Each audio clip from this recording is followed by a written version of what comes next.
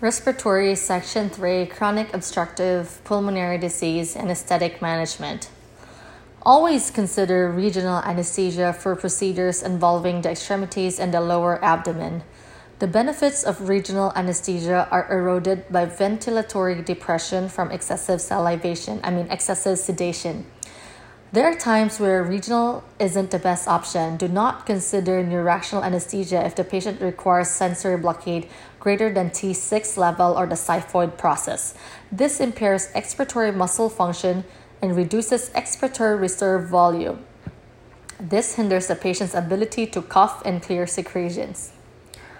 General anesthesia, on the other hand, to minimize post-operative respiratory depression, select a volatile agent with low blood gas solubility.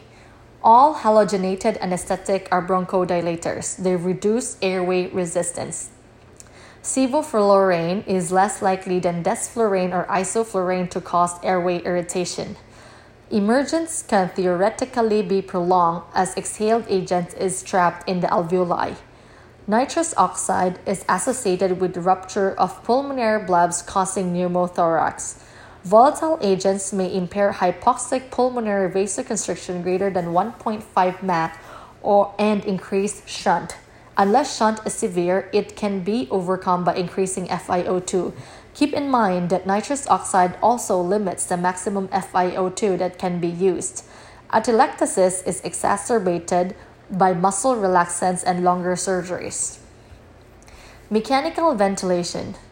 Use a tidal volume of 6 to 8 mL per kilogram ideal body weight. Slow inspiratory flow helps gas redistribute from high compliance areas to those with longer time constants. This maximizes matching of ventilation and perfusion throughout the entire lung. PEEP maintains airway patency in alveoli at the flat portion, the lower end of the alveolar compliance curve. Without it, the alveoli at this region of the curve would repeatedly open and close, predisposing them to atelectasis. Increase expiratory time to minimize air trapping and auto-PEEP. If you are using volume-cycled ventilation, know that this comes at the cost of higher peak inspiratory pressures. You have less time to get the same volume of gas into the patient.